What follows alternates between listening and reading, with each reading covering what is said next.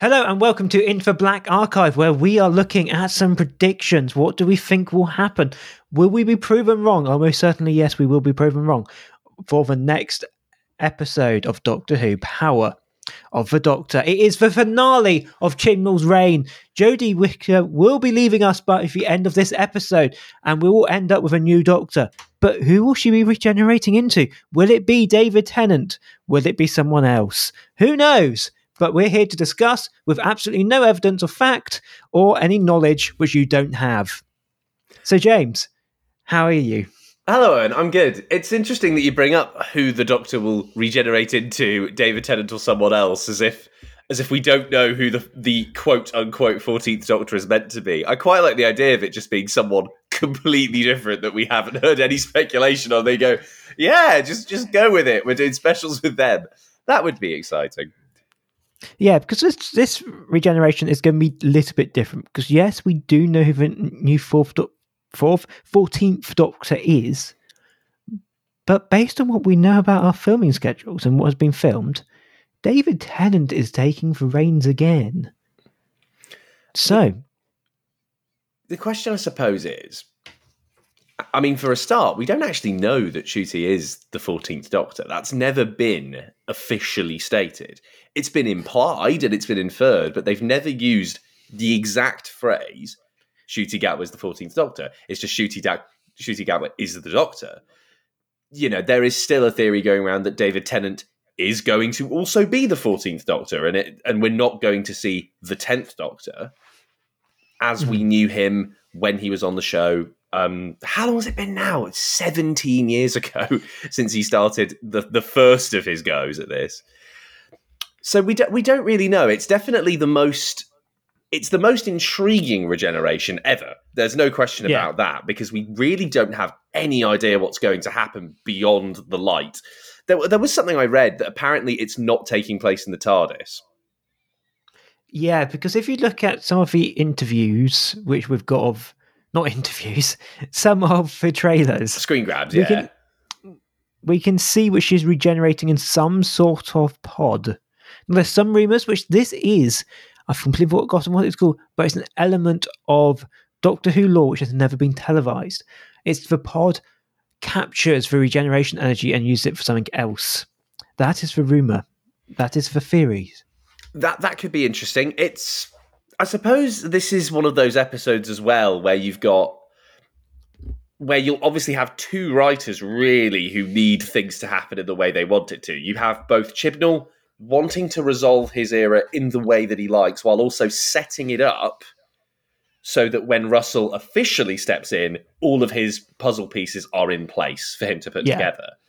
So it's going to be an interesting watch in terms of finding, or even speculating after the fact, what points are Chibnall's and where maybe Russell has had some influence to try and get things ready for what comes next, or whether it is just a hard ending and whatever happens afterwards is really just Russell's to do. I think from what I've read so far, Russ T. Davies wrote the end segment. I don't think it's going to be like, I can't say broadly like the last fifth will be, but I reckon like the last 5 minutes of going into regeneration, coming out of regeneration, I imagine will be some sort of mash of the two together to make sure which everyone knows where they are. That is the tradition on Doctor Who, is that the regeneration sequences, the rule has been, since the new series has begun in 2005, that after the regeneration, once the new face of the Doctor is visible, then the new writer writes from that point onward, and the old writer gets out at the point where the Doctor regenerates. Yeah. And that's always the last line that they get to write. I've got a feeling, based on how, as we've been saying, which is regeneration is going to be so much different to what we normally see, Russell T. Davies and Chibnall must have had some role in coordinating. Absolutely. Particularly that last segment, because it's going to be so different. We don't want, Chibnall and Russell T. Davies don't want to, like, Chibnall doesn't want to just go, here we go, enjoy, and Russell T. Davies doesn't actually know where he is. Absolutely not. They have had over a year to figure this out. Yeah. We have known Russell's been taking over for over a year, which is incredible to think. We've been waiting for this for a while. And I suppose now all we can do is, aside from watching it on Sunday, speculate wildly with absolutely no factual basis, which is why we're here. Yay! So, but I think one of the main questions which I have about this, because from watching all of the trailers and everything else, there are a lot of moving parts. We've got Cybermen, we've got Daleks, we've got the Master, we've got Ace, we've got Tegan, we've got Yaz, we've got the Doctor. Now, Chibnall is well known for not being able to deal with having lots of things going on at once. Will he fall into his normal trap for his last episode, do you reckon? I feel like I should be optimistic just because it is the last story, and if Chibnall wants his era to be remembered more fondly than perhaps it has a right to be, then if you do a really good final special episode, that will go a long way. So he understands, I'm sure, how much credit he can get in the bank if he creates a really good 90 minutes of television. The issue is that it's being marketed really as the great big Power of the Doctor extravaganza. Look at all of these things. And I just know it's going to be like when you go to the circus and you're just bombarded with thing after thing. Like, oh, here's a Dalek. Oh, here's a Cyberman. Oh, Ace and Tegan are here now. And the question is, will it be cohesive? I'm not sure. I'd like to hope it is, but I'm not sure. There's also been something else which people have noticed about the trailer, and something which I purposely didn't include in my list of moving parts. Now, that is for lack of Dan. Dan doesn't seem to be around that often in this episode. No, and I think it's probably a minor thing. I think it's a minor role that he's in. Now, I've seen two suggestions. I want to get your view on each suggestion, really. Yeah, all right. Because I haven't seen. The first one is that he is on some spoileristic plot point path with like some special guest star they don't want anyone to know about. So they're not showing any trailer footage of Dan with said guest star because that would spoil everything. Would be interesting. I'd be surprised if they had a guest star that was so special it was worth keeping them hidden. Then I don't understand why they would be out in the sub narrative. Because at that point you're just fan servicing, and it's not going to do anything for the plot. I do not put that beyond BBC Studios, but I would be surprised if that happened. Now, the other suggestion which I've seen is that they're going to shed off Dan quite early on. Whether it be because they didn't know what to do with the character, or whether John Bishop needs to go off to do other things. He is only there for the first 10 so minutes and just goes off on does his own thing, so to speak, to try to keep that baggage to a minimum, even though we're already carrying the biggest fucking suitcase of characters you can possibly imagine. Yeah, that might make the most sense, really, because I think the way Flux went, I don't really ever imagine that Dan was intended to go beyond this. I always had a feeling that let's say if COVID doesn't happen and Flux became a full series of multiple stories as opposed to what they were able to produce with what they were able to do at the time, I imagine Dan would have been a one-series companion. We'd have had his arc happen, and then it would be like, well, that were all good, and then, he goes. But because they haven't had the opportunity to resolve it, I sense they're now having to do that now and having to find a way to stuff that in amongst everything else. So it would make sense if they have to get it done with quick. So we've talked about the baggage, what could happen with Dan, but what do we think the story entails?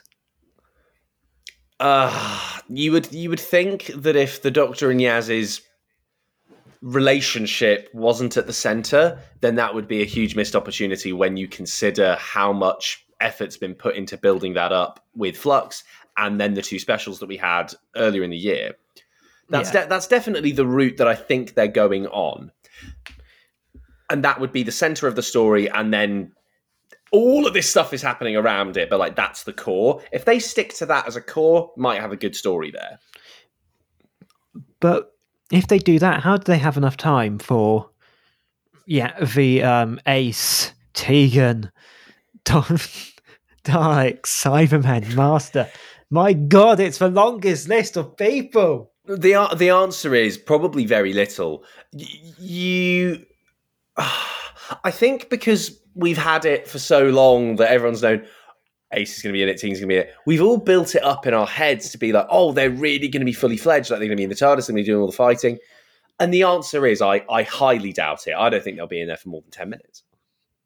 I've got a feeling which the Master won't be in there that much either, because in an interview, Chibnall said something along the lines of Sasha was also preoccupied with filming something else, so they had to try to make it work. Now that suggests to me which the Master isn't going to be in there for that long either. I imagine what will be happening is the Master is orchestrating. That would make a lot of sense, and that he's sort of the behind the scenes, because that's kind of his thing. Yeah, that's his history. Look back at him. That's his history from his character origins, all the way back, going all the way through Doctor Who's history. He tends to be the one with a master plan. Oh, that's bad. But it's fitting. So he'll probably be manipulating things, and the Daleks Cyberman angle, I think there's two ways that goes. Either they come in right at the end and they're part of like the Master's Great Alliance and they just sort of fly in. Alternatively, they're the thing at the start, and the Doctor and Yaz and maybe Dan if he's there / Unit and Ace and Tegan, my God, are trying to work out what the motivation behind those things is, and then that's your story. Now, I think which the main villains will be the Cybermen. That's my nothing to hint to go for this solidly, but they've also got back. I've completely forgotten his name. The Cyberman who was like half constructed. Oh yeah, but we've got him coming back as well. So that makes me think which the Cybermen are potentially going to be the villain of the piece, so to speak. Yeah, well, that would lean into the previous stories. It would be referential to Chibnall's previous stuff. So that's obviously a plot thread they want to resolve. There's like a revenge narrative that would make sense to make the Cybermen the key. But I do sense the Master will be the key. Like I just have a feeling that he'll be leading everything. You might see more of the Cybermen on screen, but they'll be working for or working with. And I don't know why, I've got a funny feeling the Daleks are just going to be sort of like lurking thrown in there because Daleks. Because think through the stories which we've had with Jodie's character. They've never really been a centerpiece of any of the stories they've had compared to the Cybermen. Yeah, I mean we've had Dalek stories. Yeah, but they've always been sort of like isolated on their own. Yeah, like we had the New Year's special back at the start of 2021, things like that. But yeah, you're right. I think that there's been a big problem, and this is not just related to Chibnall, but this is more down to Moffat as well, towards the end of his tenure, that Doctor Who has forgotten what to do with the Daleks. I think they've really lost their way with Daleks. To be fair, I think Chibnall has done well with the Daleks, but I don't think they've played a big enough role in his era to... They've got no connection to either the Timeless Child plot point or the Flux plot points, which I feel like will be tied up here. Yeah. So, whereas the Cybermen are directly linked now to the Timeless Child storyline. Yeah, which gives them much more of a reason. I imagine that someone at the BBC told Chris Chibnall that you can't do a Doctor Who special, particularly for the BBC's anniversary, which is after all why this is happening, and the celebration of the BBC's 100th, which is wonderful, and thank God we have a public service broadcaster, unlike countries that rely entirely on advertising television. What that means is someone at the BBC was said, well, if we're doing a special and we're giving you all this money, you can't not put a Dalek fleet in there. And I do get that, because they are incredibly iconic. I just think what that will mean is that the Daleks are there for not much of a reason, and they're just going to be thrown in there because you can't have a Who special without Daleks. I think it's just going to be a cameo. I have to be honest with you. I don't see it won't be long. I don't see how they can manage having 3 main baddies in even a 90-minute story. Let's be honest, it's only an extra half an hour. Yeah, this is not... If you're talking about a feature-length film, I mean, 90 minutes I suppose is, but realistically, if you're all about Marvel films as the comparison, then that's 2 hours minimum. Yeah, So this is not going to be or Chibnall's not going to have the opportunity to get all of this stuff done in as much attention and with as much time as I think everyone wants. Because that's just the nature of it. You know, in Avengers Endgame, they had to take out half the cast just to make that story even semi-work, and that's 2.5 hours. So that's kind of the stuff you have to deal with when you're a scriptwriter. You only have a certain number of pages and all of these characters and all of these storylines to fit.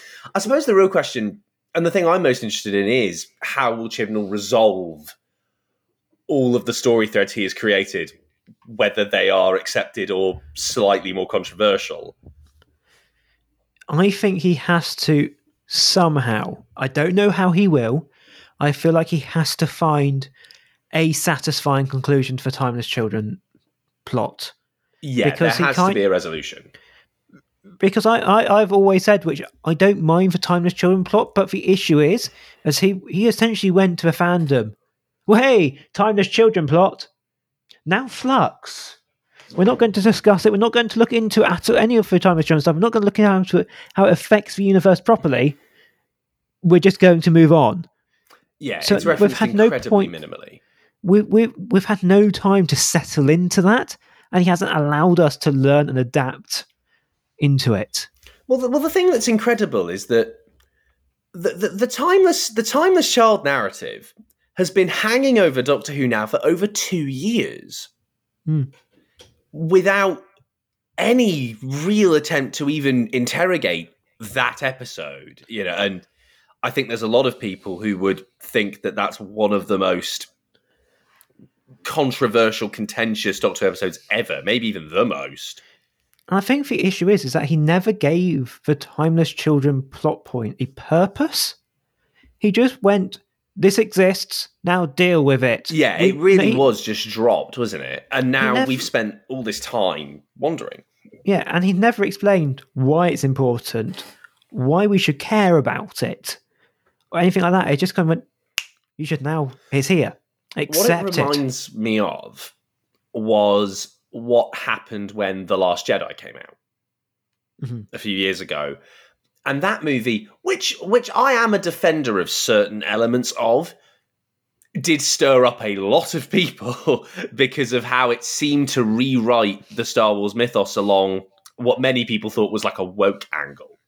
Personally, I think it's perfectly fine to write it along that angle, but you can see the similarities when you consider the reaction to the Timeless Children effectively rewriting the mythology of the Doctor from scratch. Yeah.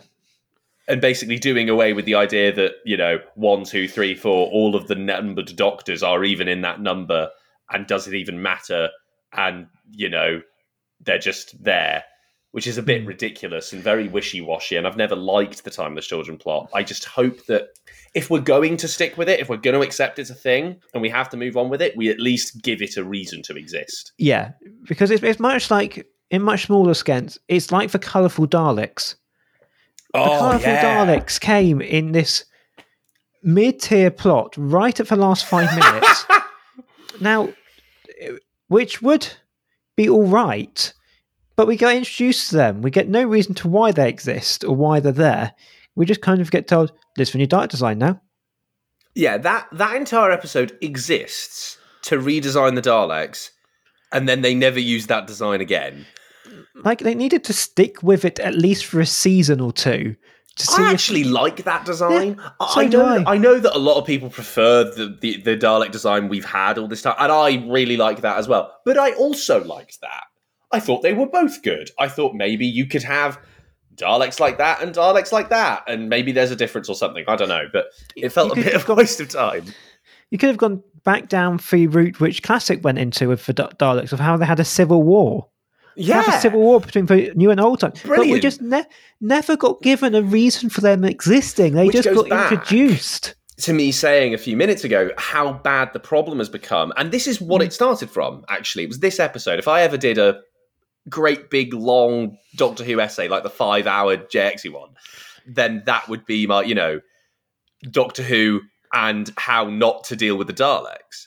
Because we've had 12 years of really shit Dalek episodes. Asylum of the Daleks, dog shit. Skaro just comes back because why the fuck not? with no explanation, even though, we're led to believe it was destroyed in something called the Time War, which apparently happened. And then every Dalek episode since then, they haven't felt like any sort of a threat. These are meant to be the scariest, essentially mega space Nazis that you're ever going to meet. And they come across like cute, sort of like Dodgem cars, and they're never treated any differently. Not even in Revolution of the Daleks, where they tried to do this whole security thing. It just never came across that way. Now, just speed us up because this is a short clip. Short thing. This is a short previewing for next season rather than the Daleks another time. I think my final question, which I've got for you, is: do you think it will be a good send off for both for 13th Doctor and Chris Chibnall and Yaz? I hope so. I hope so. I don't want to be in a situation come Sunday night where we're sitting down and we're recording it, and as we're recording it, we see Twitter going absolutely berserk. I don't want to have a controversial ending because, the fact is we got a poor ending to Flux. Yeah. I did not like that episode. If you listened to our podcast on that, if you haven't, please give it a look. It's one of the best ones I think we've done.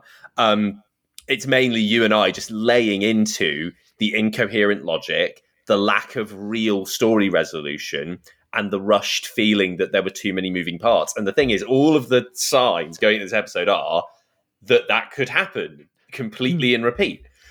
So I'm hopeful, but I'm also pragmatic, and I know what Chibnall's form is for finales, and it's never been particularly good. Yeah, I mean, for Time as Children 1 had the exact same problem going into it and had the exact same outcome. It was way too much stuff going into it, and we got left with some half-processed garbage. Yeah, and that could very well be the same thing. What I hope for is that Jodie gets enough opportunity or enough meat to eat, basically, that she gets to really act, that she gets to be emotional, give it the proper weight that it deserves, because she has been a good Doctor. I think she is one of the highlights of what has been an admittedly not very good time for the series. And, the ratings reflect that, the critical reviews reflect that. But I don't think Jodie has really been criticised as much because she's put in a lot of effort, and you can tell that she's enjoyed playing the character. Do you think then, much like Colin Baker, she'll be saved in the expanded universe? Would that be Big Finish, comic books, expanded novels? I would like to think so. I think you could do a lot with 13 in the expanded universe. We really shouldn't forget that, although maybe it's tokenistic, she is the only female Doctor we've had.